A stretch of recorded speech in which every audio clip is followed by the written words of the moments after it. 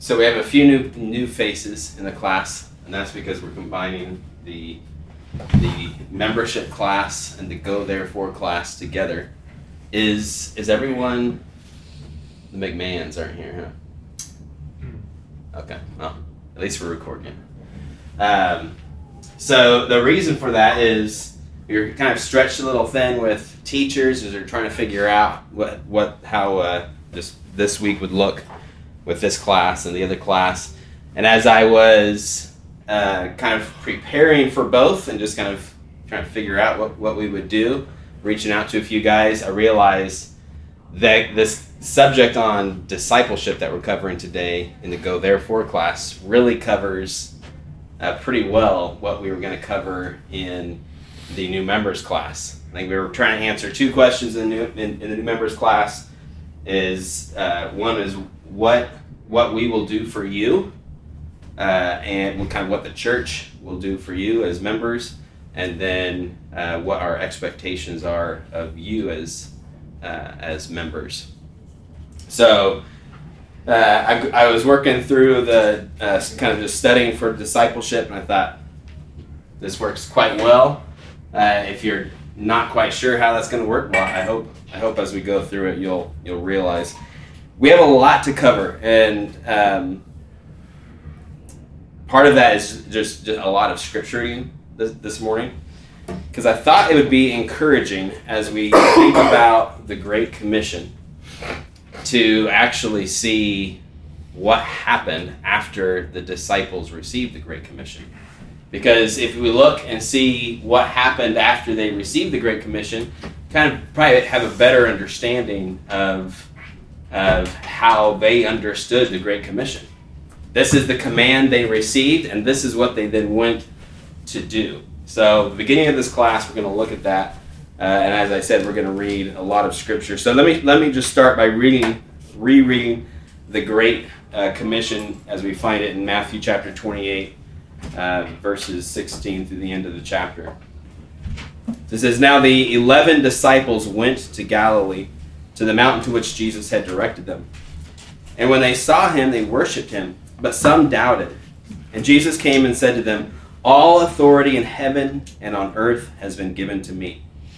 Go therefore and make disciples of all nations, baptizing them in the name of the Father and of the Son and of the Holy Spirit, teaching them to observe or to keep all that I have commanded you. And behold, I am with you always to the end of the age.'" Okay, so this is what we've been going through in this class, is the Great Commission. We generally when we think of the Great Commission, I think we generally think of evangelism. And that's not wrong, but there's a lot more to it. And this is where we're getting into the discipleship. As Christ tells his disciples, "Go therefore, make disciples of all nations, baptizing them in the name of the Father and the Son and the Holy Spirit, teaching them to observe all that I have commanded you." So, someone look at Acts. I'm going to have you guys doing a lot of the reading as we work through this. Acts chapter 1, and just once you're there, if you want to read, you can just start reading Acts chapter 1, verses 6 through 11.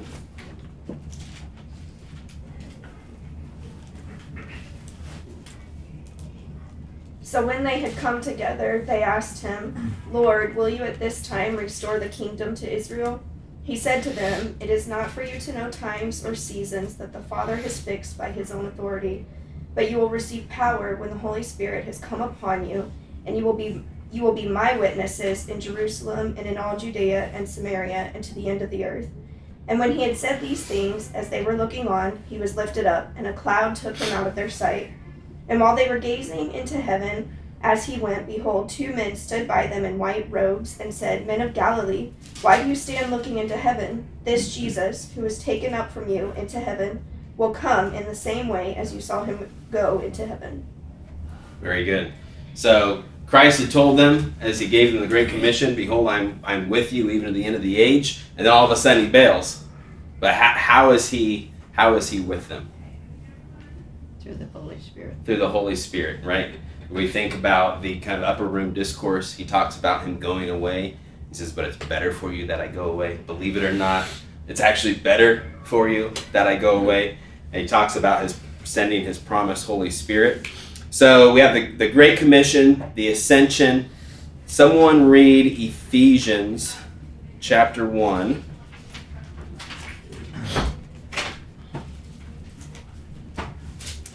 Ephesians 1, we're going to read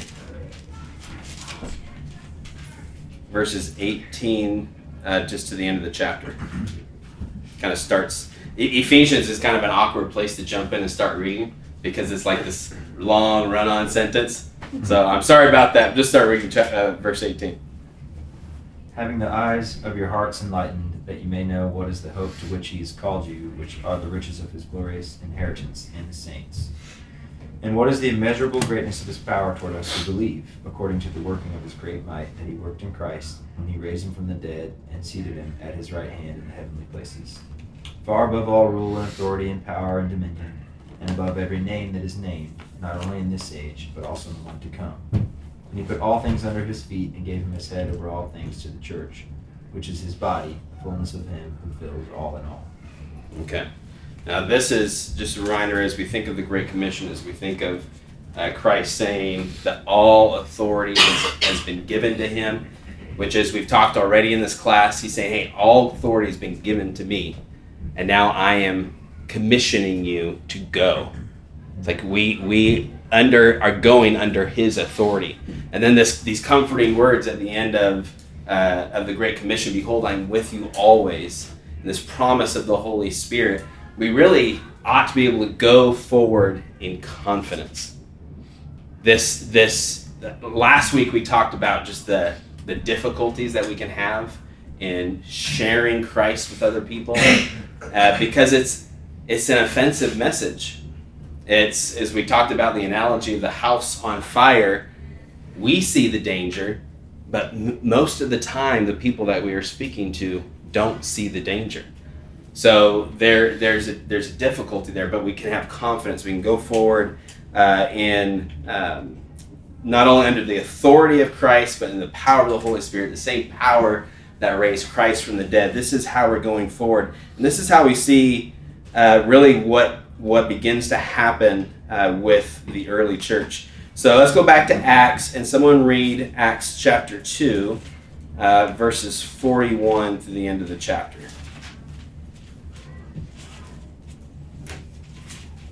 Sorry, Acts what? Acts chapter 2, 41 to the end of the chapter.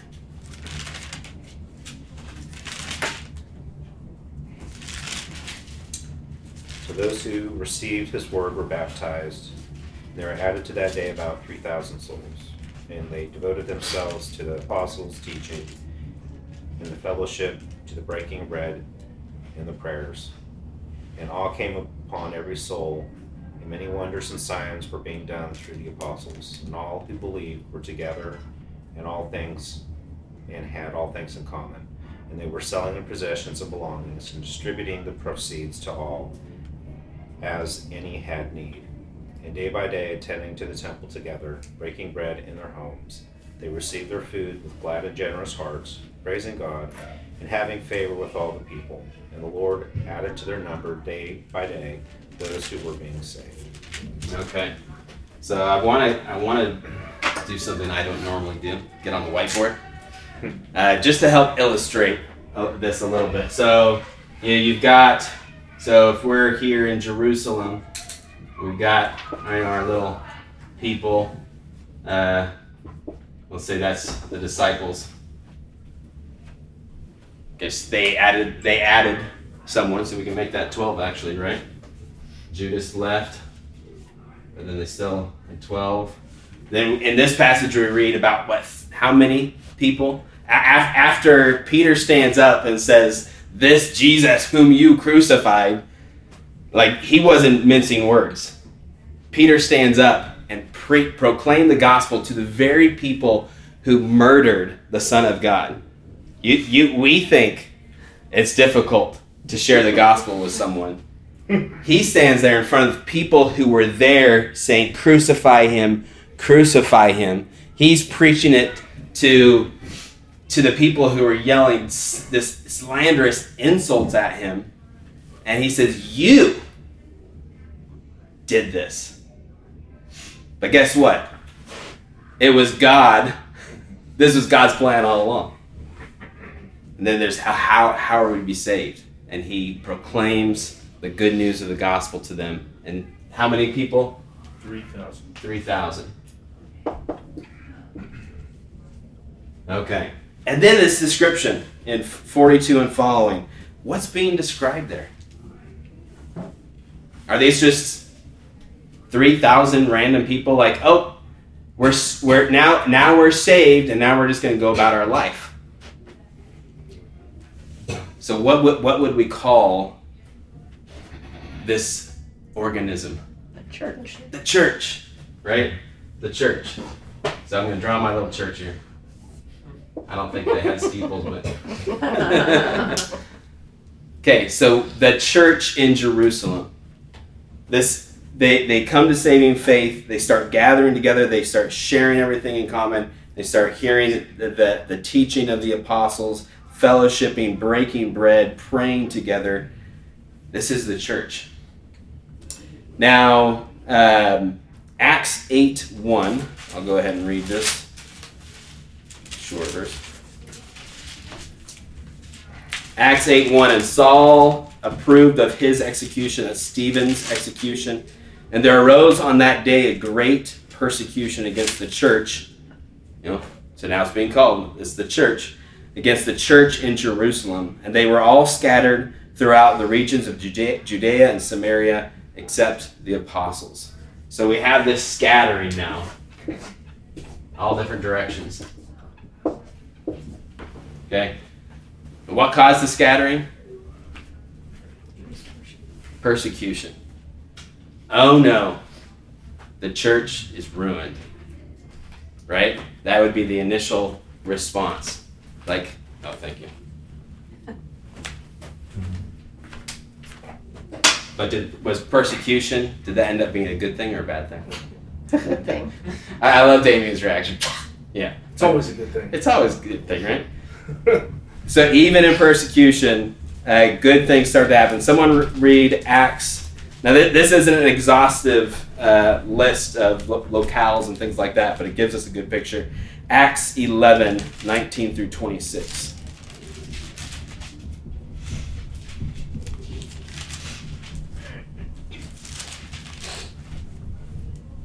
So then, those who were scattered because of the persecution that arose in connection with Stephen made their way to Phoenicia and Cyprus and Antioch, speaking the word to no one except to Jews alone. But there were some of them, men of Cyprus and Cyrene, who came to Antioch and began speaking to the Greeks also, preaching the Lord Jesus. And the hand of the Lord was with them, and a large number who believed turned to the Lord. And the news about them reached the ears of the church at Jerusalem, and they sent Barnabas off to Antioch. Then, when he had come and witnessed the grace of God, he rejoiced and began to encourage them all with resolute heart to remain true to the Lord. For he was a good man and full of the Holy Spirit and of faith, and considerable numbers were brought to the Lord. And he left for Tarsus to look for Saul. And when he had found him, he brought him to Antioch. And it came about that for an entire year they met with the church and taught considerable numbers. And the disciples were first called Christians in Antioch. Okay. So as the result of this persecution, as a result of this scattering, obviously this isn't to scale, but we now have reference to the church in Antioch.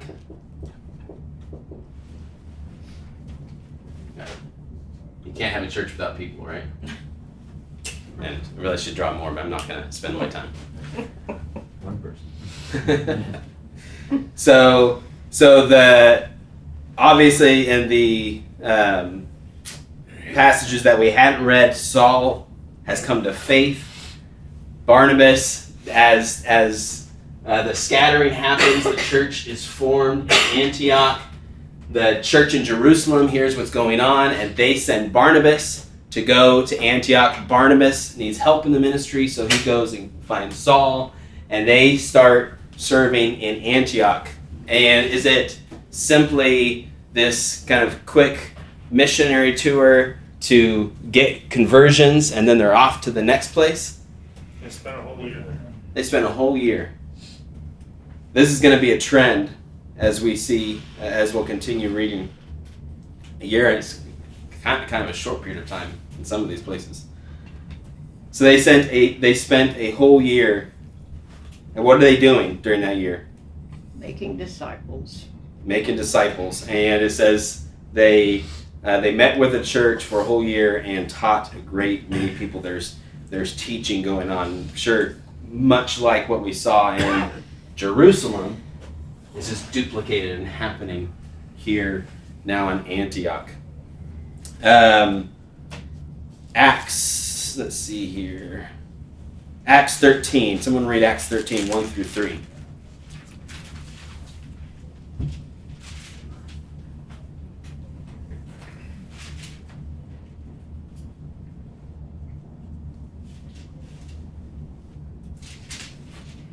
Now there were in the church at Antioch prophets and teachers: Barnabas, Simeon, who was called Niger, Lucius of Cyrene, Manaen, a lifelong friend of Herod the Tetrarch, and Saul.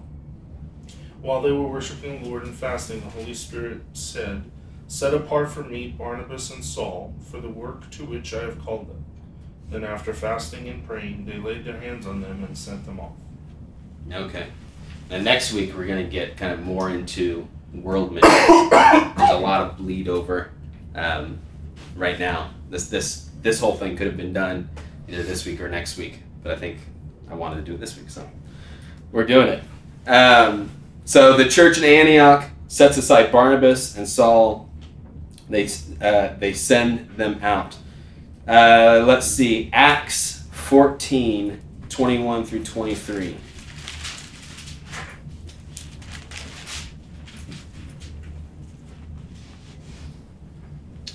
And after they had preached the gospel to that city and had made many disciples, they returned to Lystra and to Iconium and to Antioch, strengthening the souls of the disciples, encouraging them to continue in the faith, and saying, "Through many tribulations we must enter the kingdom of God." And when they had appointed elders for them in every church, having prayed with fasting, they commended them to the Lord in whom they had believed. Okay. So Paul and Barnabas go out. They start going around to places like Antioch and Pisidia, Iconium, Lystra. And as we see then, they circle back around and says, what are they doing? They're appointing who? They're appointing elders in the church. They're continuing to teach them. They're strengthening them and encouraging them. And there's going to be suffering. This is kind of this whole thing where we got scattered because of persecution. That's kind of the norm. Don't be surprised when that happens. So the church in like Antioch. Antioch and Pisidia, Iconium, Lystra, all this is happening. Get my little people. Now they're losing arms. No. Yeah, what happened? Only the church in Iconium had arms. Persecution. Oh my gosh. So it's spreading. So it's again as we're doing this, we're seeing that there is so much more to the Great Commission than just going and winning converts and moving on. I heard one person say, if you're winning converts and moving on and not discipling, you're not obeying the Great Commission.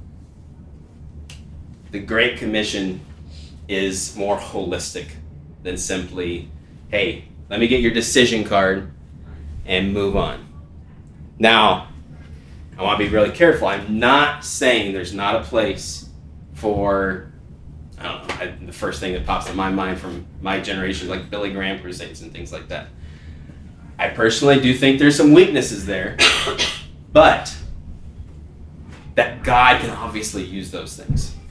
And when there is intention, as a teenager, I helped with a Billy Graham crusade in San Diego. And they tried as much as they could with the thousands of people that were filling Qualcomm Stadium. They tried as much as they could to try to connect them to local churches and things like that. There's only so much you can do, but there at least was an effort there. Let's see. Acts 14:26 through 28 says, and from there they sailed to Antioch, where they had been commended to the grace of God for the work they had fulfilled. So they came back to their home church. And when they arrived and gathered the church together, they declared all that God had done with them and how he had opened a door of faith to the Gentiles, and there remained no little time with the disciples.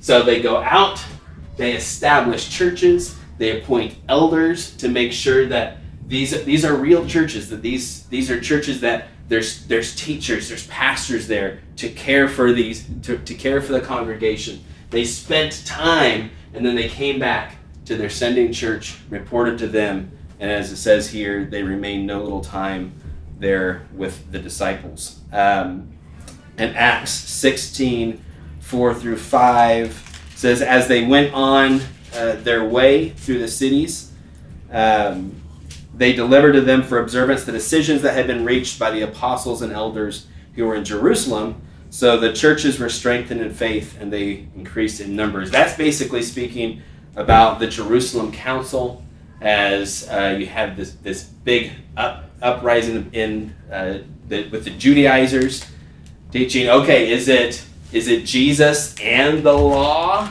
that saves you? And what was the decision? Jesus only. Jesus only, right? Now, they did say, but there are some things that as Jews and Gentiles are coming together, what are some practical ways that we can show the love of Christ to one another? Well, let's not eat things that are sacrificed idols. Let's abstain from sexual immorality, of course. Let's not eat things with blood remaining in them. Now that one's like what?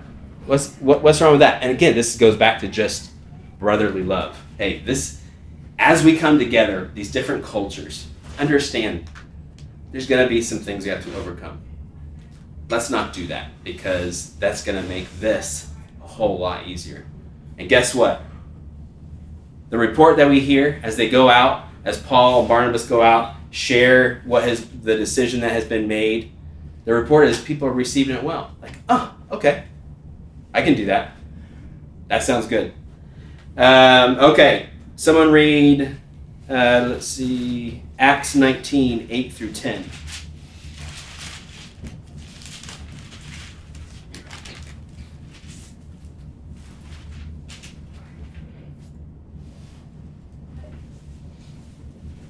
This is Paul in Ephesus.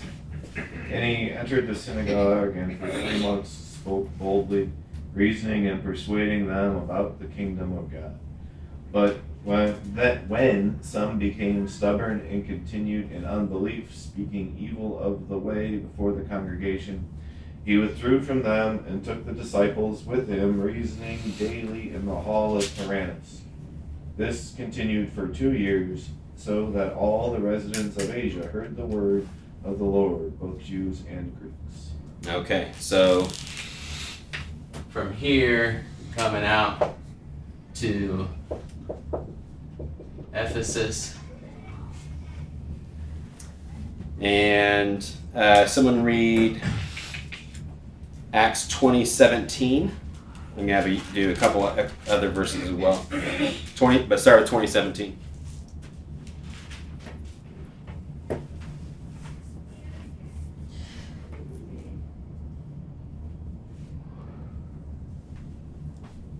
Now from Maltus he sent to Ephesus and called the elders of the church to come to him. Okay, so hold it there, Barrett. I'll have you continue in just a second. Okay, so he goes to Ephesus. He's teaching for over 2 years. And this next reference we have is he's calling for the elders in Ephesus, which obviously continues our theme. He's establishing churches. Okay, and same chapter, Barrett, verses 24 through 28. But I do not account my life of any value, nor as precious to myself, if only I may finish my course in the ministry that I received from the Lord Jesus to testify to the gospel of the grace of God. And now, behold, I know that none of you among whom I have gone about proclaiming the kingdom will see my face again. Therefore I testify to you this day that I am innocent of the blood of all, for I did not shrink from declaring to you the whole counsel of God. Pay careful attention to yourselves and to all the flock in which the Holy Spirit has made you overseers, to care for the church of God, which he obtained with his own blood. Okay. So this, as we see Paul, as we see the churches established, we see the teaching around the church. You know, if this kind of falls into the new members class of like what we will do for you, well, this is kind of part of that commission for elders. As Paul gathers the elders of the church of Ephesus, and he describes his witness before them, how he did not shrink from declaring to them the whole counsel of God. This is important for us as a church. The church is our task is to proclaim the whole counsel of God. Again, we're not shying away. We're not from some things that are hard to understand. We're not like just camping out in areas that are easy to teach or just like easier to hear. Like I think this will be easier for the congregation. Our task as a church, as elders and pastors, is to teach the whole counsel of God. And Paul says he didn't shrink away. What does that imply? If you're saying I didn't shrink away from telling you these things, Told some hard things. they're hard, right? Some of the things that you have to say are hard things. Where the church, and as you come in as members, we need to be speaking into one another's lives, and sometimes that means sharing hard things. As some of us, and it's the whole counsel of God. This is what we have been entrusted with. This is where pastors and elders really need to stick in their lane too, because it's not that I'm going to have to tell you some hard things. I need to tell you how to tie your shoes correctly, or I'm gonna micromanage your life. No. All we are tasked in, and this goes all the way back to Jerusalem, the Great Commission, all authority has been given unto me. I am now sending you, and it's in what I am telling you to do. Baptize, to teach them to observe or keep all that I have commanded you. So that this is our lane, the whole counsel of God. And then his instructions to the elders: pay careful attention to yourselves and to all the flock in which the Holy Spirit has made you overseers, to care for the church of God, which he obtained with his own blood. So this is our call as leaders in the church to you as members. I'm using the word members. Obviously, anyone in our context, we're going to strive to do this, whether you're a member or a regular attender. I'll get into that in a minute. We're going to strive to care for you. This is what we need to be doing. We don't always do it well. We are sinners just like you are.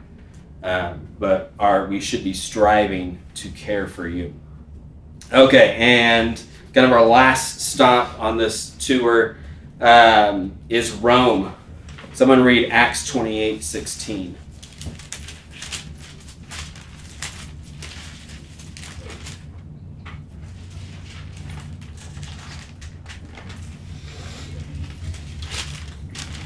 And when we came into Rome, Paul was allowed to stay by himself with the soldier who guarded him. Okay. Why was Paul in this condition with the soldier? He's under arrest, right? He came via shipwreck and all this to Rome under arrest to give an account. This is where Paul wanted to go. But again, we kind of see as is persecution that scattered the church. Paul continues to tell the churches not to expect persecution, and it's Paul ends up in Rome, arriving there in chains. Someone read Acts, just a few more verses in 28, Acts 28:23 through 24.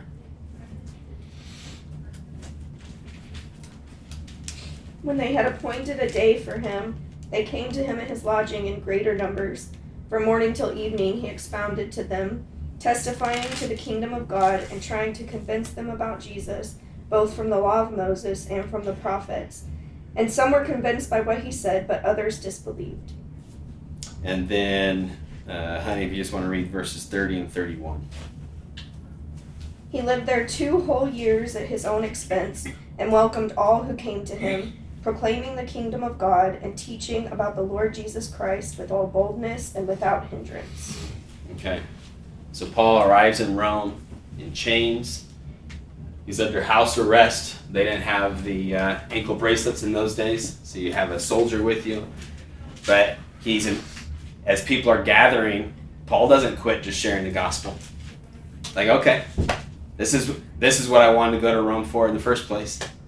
So people are gathering. He's sharing the whole counsel of God with them, proclaiming the kingdom of God, teaching them about the Lord Jesus Christ with all boldness and without hindrance. And then, of course, we have on the very next page his letter to the Romans. And, no shock. It's the Roman church. A church has been established in Rome. He addresses in Romans 1:7 to all those in Rome who are loved by God and called to be saints. Grace to you and peace from God, our Father, and the Lord Jesus Christ. And for the sake of time, we're not going to read more of that. But the main point in all of this, and there's even just one takeaway you get from this class, is that churches are the center of God's Great Commission plan. Churches are the center of God's Great Commission plan. So as we read the Great Commission, and we tend to think just solely in this kind of evangelistic way of just soul winning here and here and here and here. No, it's not wrong, but we need to bring people into the church. The church is the center of God's Great Commission plan. Our goal as gospel proclaimers, as we've talked about in this class so far, is not simply to make get someone to a point of a decision and move on. There's more to it, as we've seen the Great Commission, baptizing them, teaching them. I think Ryan mentioned last week, just noticing the order of things there. We tend to, for some reason, push baptism a little further along down the road. We kick it down the road a bit. What we see in the early church is baptism is taking place right away. If someone is saved, they're immediately baptized, and then they come under the church's teaching. Notice just in the teaching, as we already mentioned, Paul spent multiple years in some locations. Does anyone, I don't know if it's white noise to some of us now, but as you come in the main door, what verse is on the outside of this building? Josh? Ephesians 4:12. Ephesians 4:12. What does it say? The equipping of this. Gave us for the equipping of the saints. Yep. Now you're spot on. Ephesians 4:12, to equip the saints for the work of ministry, for building up the body of Christ. To equip the saints for the work of ministry, for building up the body of Christ. So this is the church. Church in all these locations: Jerusalem, Antioch in Pisidia, Iconium, Lystra, Ephesus, Rome, and guess what? It's gone all the way around to Nashville, Tennessee. We are the church. We equip you and we send you out. Just as this happened throughout all this. We send you out. And again, it's not just sending you out to put notches on your belt. It's not about you. It's not about you. We go out in the love of Christ. The love of Christ compels us to share the good news, to build up the body of Christ. Because as we see churches, remember, who's the head of the church? Christ. Christ is the head of the church. And we're building up the body of Christ. We're bringing new members, new brothers and sisters into the family of God. This is the building up of the body of Christ. So churches, again, are the center of God's Great Commission plan. We're equipping you. We're sending you out for the work of ministry. As we saw, let's see here, Ephesians 4:11. We'll go ahead and read some of these verses. It says that he gave the apostles, this is obviously the verse right before the equipping, or he gave the apostles, the prophets, the evangelists, the shepherds, and teachers to equip the saints for the work of ministry, for building up the body of Christ. So we see these roles in the church. 1 Peter 5. Again, this is really falling into the, if it was the membership class portion of this is kind of that question on what we will do for you. This is the leader's charge over you. 1 Peter 5:1-3.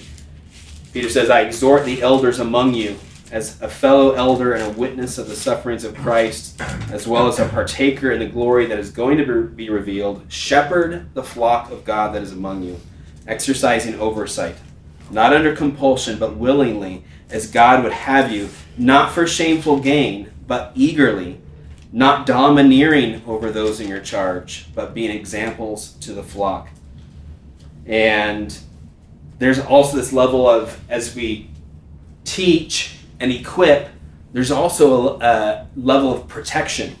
Peter continues in verses 6-9. He says, humble yourselves, therefore, under the mighty hand of God, so that at the proper time he may exalt you, casting all your anxieties on him, because he cares for you.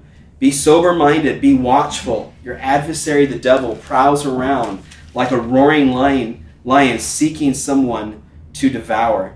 Resist him, firm in your faith, knowing that the same kinds of suffering are being experienced by your brotherhood throughout the world. So the devil prowls around like a roaring lion, seeking someone to devour. But how do we resist him? Firm in what? Firm in your faith. How do you stay firm in your faith? You trust who's going to fight him. You trust who's going to fight him? And where do you hear about that? Scripture. I don't remember. In Scripture? Yeah. The word and the preaching. In the preaching, in the church, right? This is, in the summer, we're going to get into a longer class on the ordinary means of grace. If you are out here, we're about to get into this with Paul's analogy of the body. if you're out here, like, okay, hey, this whole thing that I read in Scripture about the church, that's great. That's not for me. I'm just going to do my thing. You think this person's going to be able to stand firm in their faith? No. God's design is the church. Our faith is strengthened. We are equipped. We are encouraged. As we think about the ordinary means of grace, the preaching of the word, the receiving of the sacraments of baptism and communion, prayer, and church discipline, kind of that very even kind of ordinary way that church discipline happens, where it's like me going to Damien, probably more likely Damien coming to me and saying, hey, Jeremy, you got some ketchup on your face. You know, not that sort of thing, because that would be outside your lane. No, you can tell me if I got ketchup on my face. But you know, this is how we grow in grace, how we are encouraged in grace, how we stand firm in the faith is through the church. So let's jump ahead to this analogy that Paul gives of the body of Christ. 1 Corinthians 12. I'm not going to read. I'm only going to read a few verses out of here.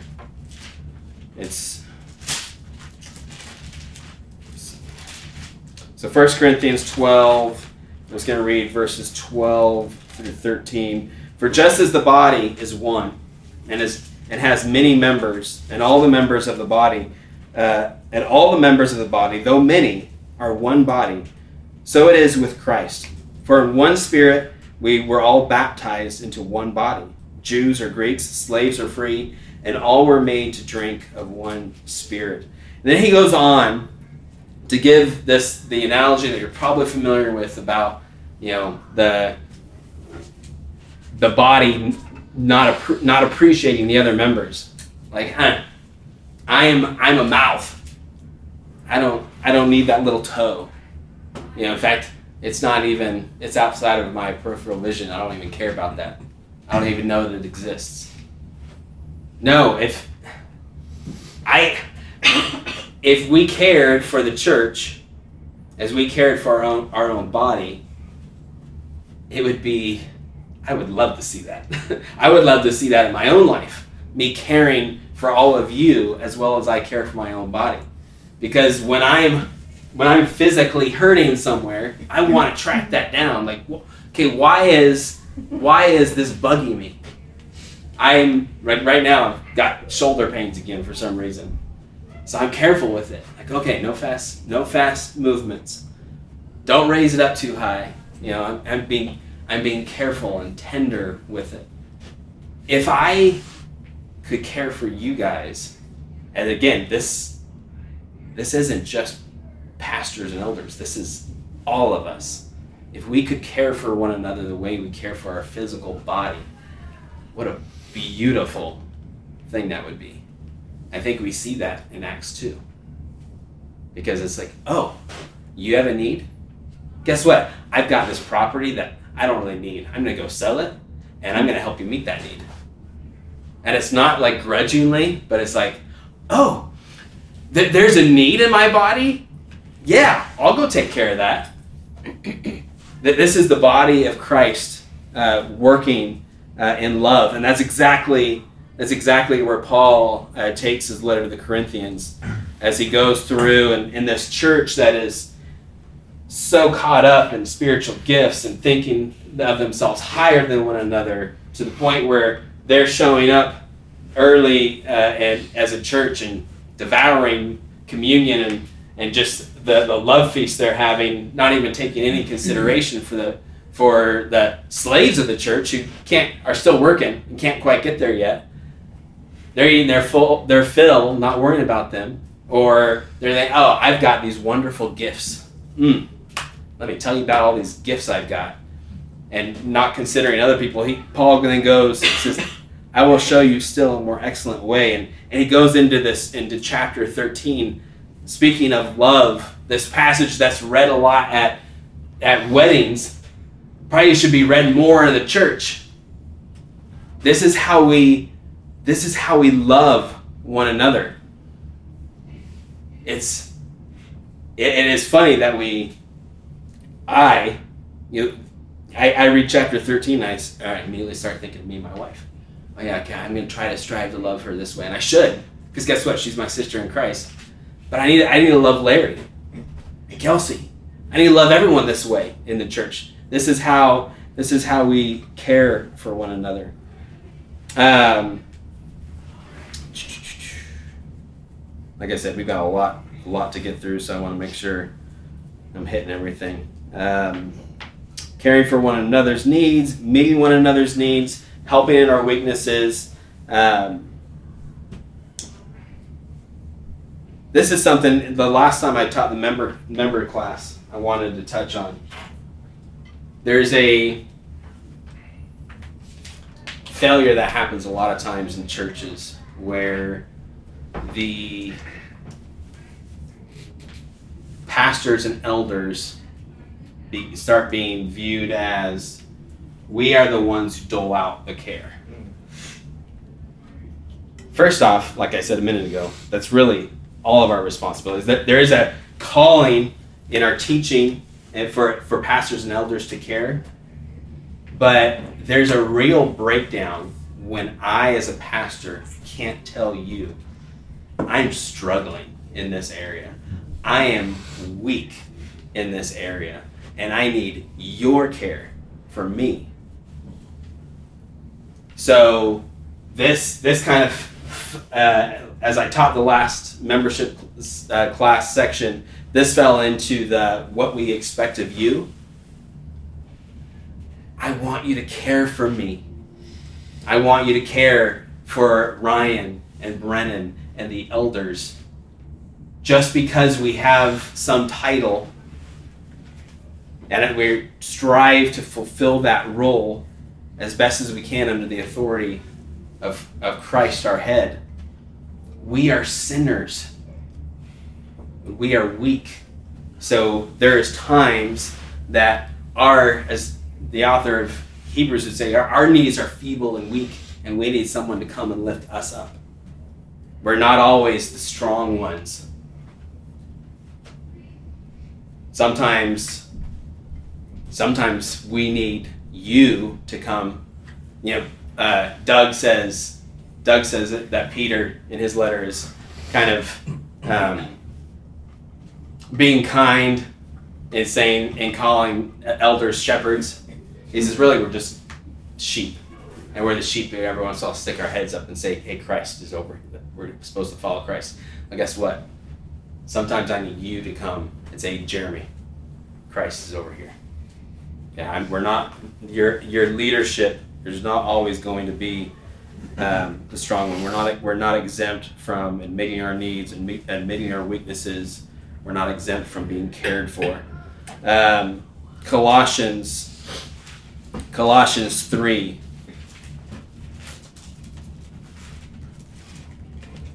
Colossians 3:12 through 17.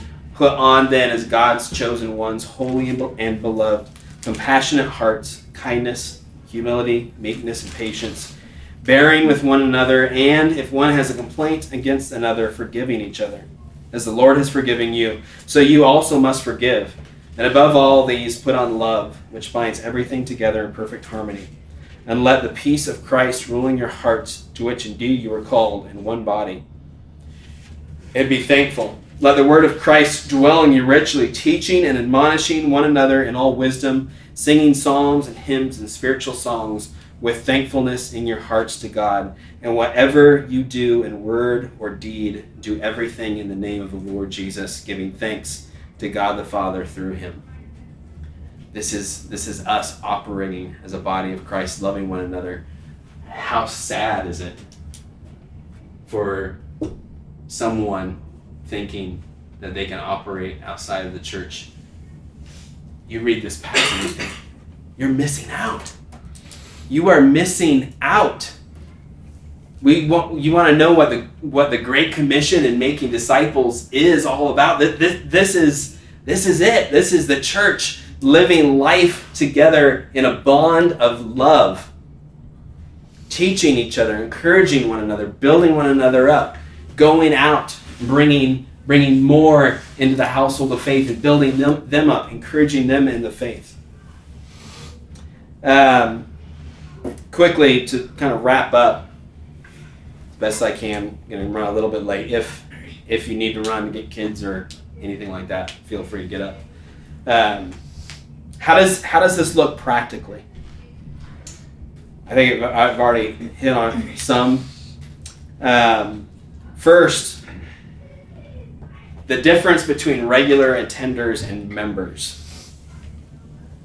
As I said earlier, I'm not going to, your elders are not going to say, okay, so-and-so is a member, so they get more of our attention. It's just, honestly, a lot of times we'd have to look up in the official records now. Oh, so-and-so's hasn't become a member yet? Oh, okay, I didn't know that. Let's encourage them to become a member. But yeah, it's not gonna, that is not a factor. So why do we encourage you to become members then? Why do you think, if it's not a factor for the leadership of the church and choosing one person over another to care for, why do you think membership might be important?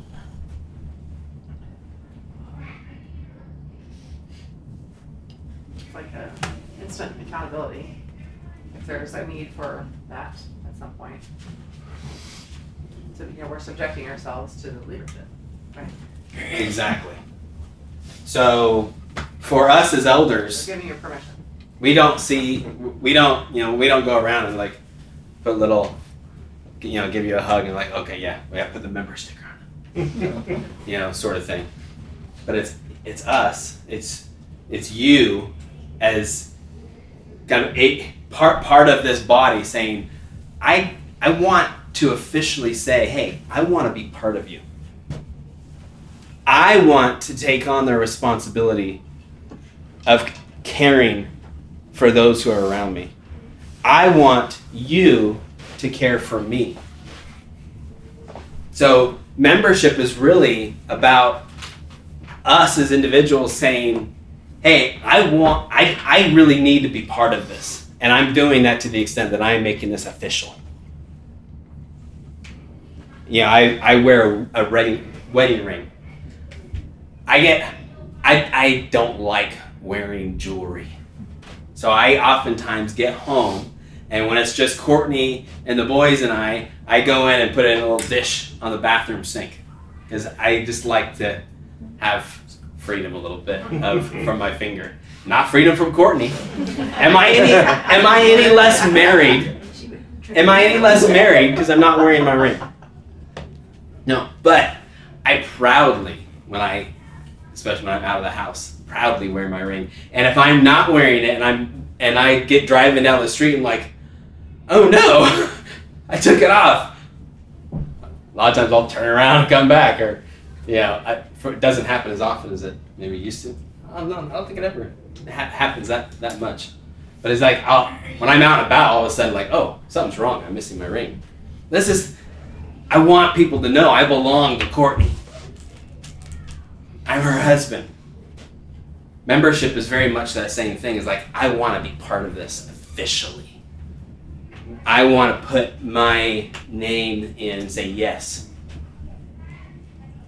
I am Damian Rivera, and I love this body of believers in Nashville, Tennessee, and I am committing myself to care for the people here at this church.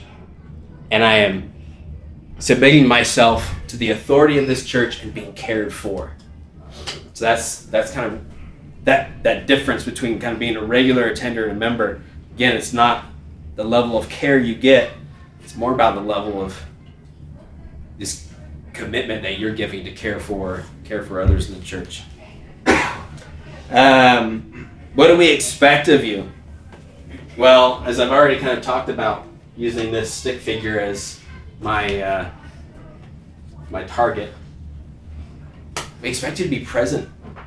As much as is possible, be here. Don't fall into the trap of saying, "Oh yeah, I go to CBC, but you never go," because you may be on the books as a member, but if you go away, you're not enjoying all that we just read in Colossians. So we expect you to be here, and as we'll see in the summer, the ordinary means of grace, that you need to be present to enjoy the benefits of the church, to enjoy all of this. We want you to, this part of being present is like what Doug really dug into in Ephesians, is this fellowship aspect. Living life together. Again, like you go back to Acts 2, they're living life together. They were in one another's lives. We want you to pray for the church. Prayer is so much more important than we realize. We are much more dependent on God than we even know. And prayer is just a simple demonstration that we realize our dependency on Him. And if we are caring for one another as we care for our physical bodies, we'd be praying for one another, praying for praying for one another's children, praying for the salvation of those that we care for, praying for marriages, praying for families, praying for spiritual growth, doing encouragement. All of these things we'd be praying for another. We want you to serve in the church.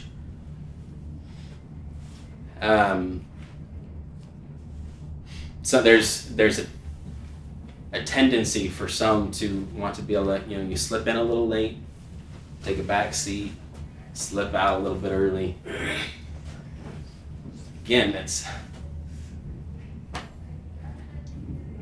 you're here, you're missing that fellowship aspect. You might not be quite where this guy is, but you're kind of, I don't know, that the escape artist.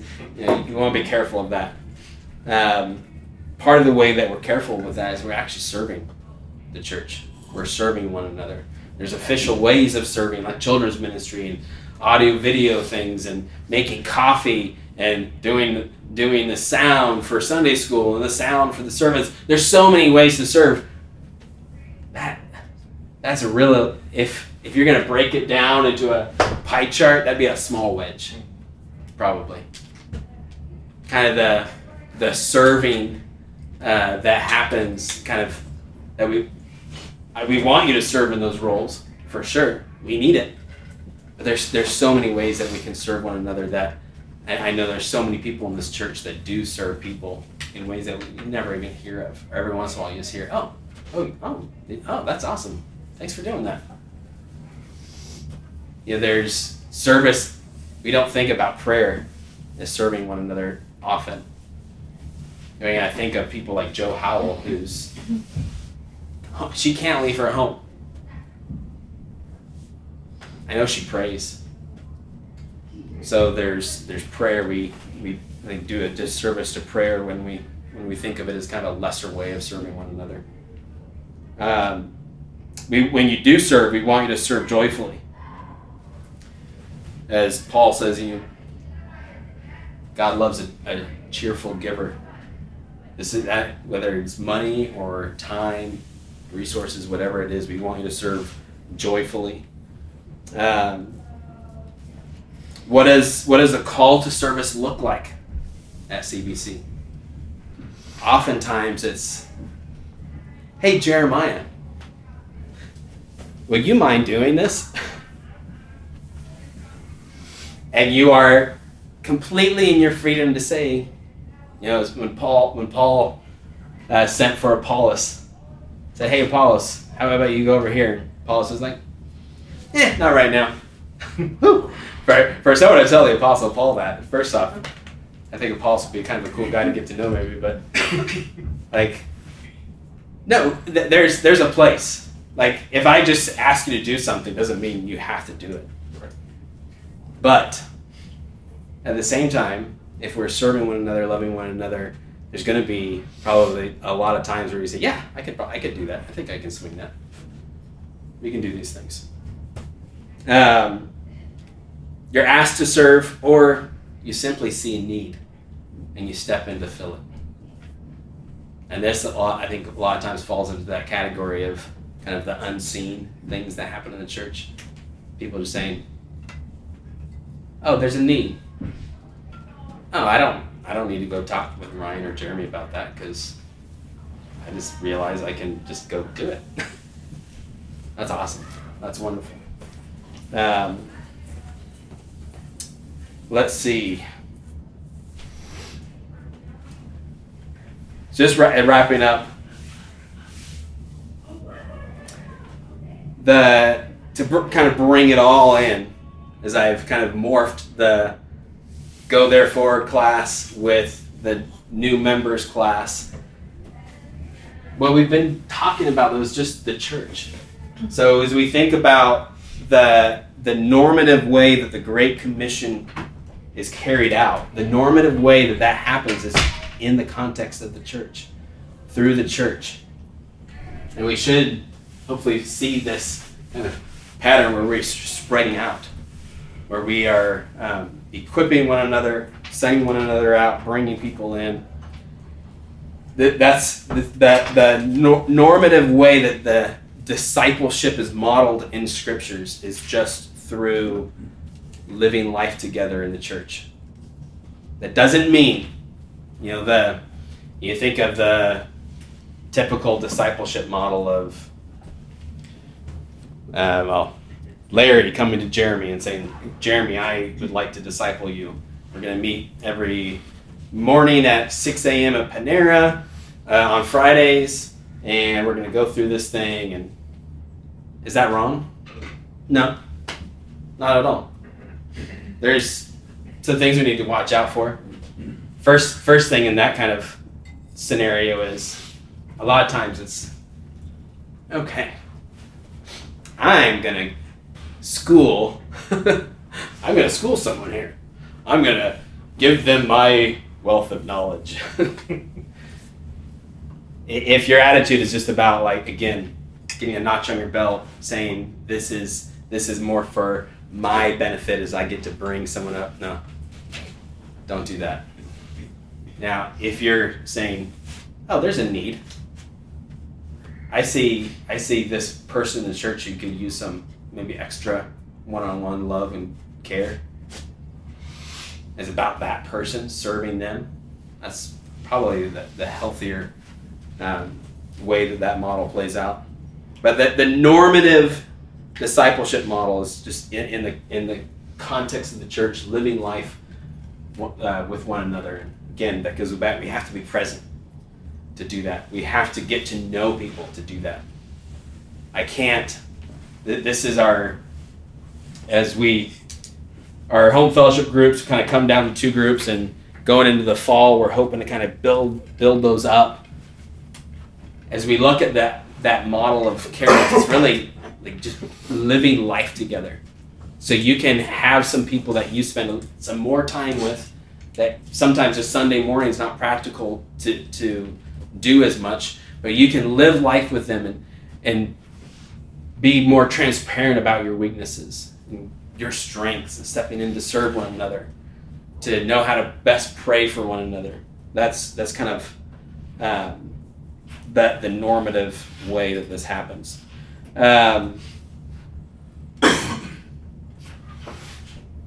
Last, just to close, if you had a friend in California, you have a friend in California you've been praying for, Lord, please bring this person to yourself. Father, John needs to know you. You're praying for him, and you get a call one day from John. He says, Damien, guess what? I believe. Damien, what would you want? What would you want? What would be your hope for John out in California? Would be like, oh, great, you got your fire insurance, wonderful. What's our hope for our friend in California who's just been saved? What do we want? What do we hope for him to do? Like a Find local church assembly. that's going to love him and teach him properly, and teach him all of the things that Christ told us to do, to obey His commandments. The only way you can even attempt to do that is to know them. To know them, you've got to have someone teaching you, and caring for you, and guiding you in this crazy thing we call the Christian life. Yeah. Until he finds that, I'm gonna be like, hey, dude, let's call each other like every week and make sure that you're standing firm and that you're studying and that you're reading your Bible, or until you can find a place that works. Here's some podcasts I want you to listen to, and hey, I'll listen to them at the same time, and we'll have discussions about them. Because I want you to grow in your knowledge of God and of the Son. Yeah. But So the eventuality is that you're going to become part of a local body that can do that. Yeah. That is present with you and can see you all the time and encourage you. Speak and sing psalms and hymns and spiritual songs that only encourage you and remind you of the theological things that you're now learning. It's just without that connection to a local body, you're not going to lose your salvation. You've been saved. The Lord has redeemed you. You're not going to lose your salvation, but you're not going to benefit from all of the gifts that the Lord has given the church to give. Yeah. So we have that opportunity to be those friends, to be the church that we want John to find. That's our opportunity here with one another. And this is, as we were talking about this John guy, you think about the number of, I think in Nashville especially, because there's so many churches around, we kind of have an expectation that people are going to come to church and kind of have a grasp on the basics. But we've had plenty of people come into our context who we've just had to gently say, hey, this thing you're doing, the Word of God actually says that's sin. And we're like, oh, I didn't know. Thank you. Thank you for telling me that. And this is the body of Christ working together. This is discipleship. This is carrying out the Great Commission, where we get to be that to one another. We get to be the friend and the church that we hope John in California finds to anyone who comes into our context. Well, it's way past time. So I'm going to pray, and we can get down to the service. Father, we praise you for your love for us. We praise you for your Son, Jesus Christ, who has perfectly fulfilled your law, who has paid the penalty for our sin, who died and rose again, who ascended on high, and who will come back to judge the earth on the last days. Father, we praise you for your Holy Spirit, who indwells us, who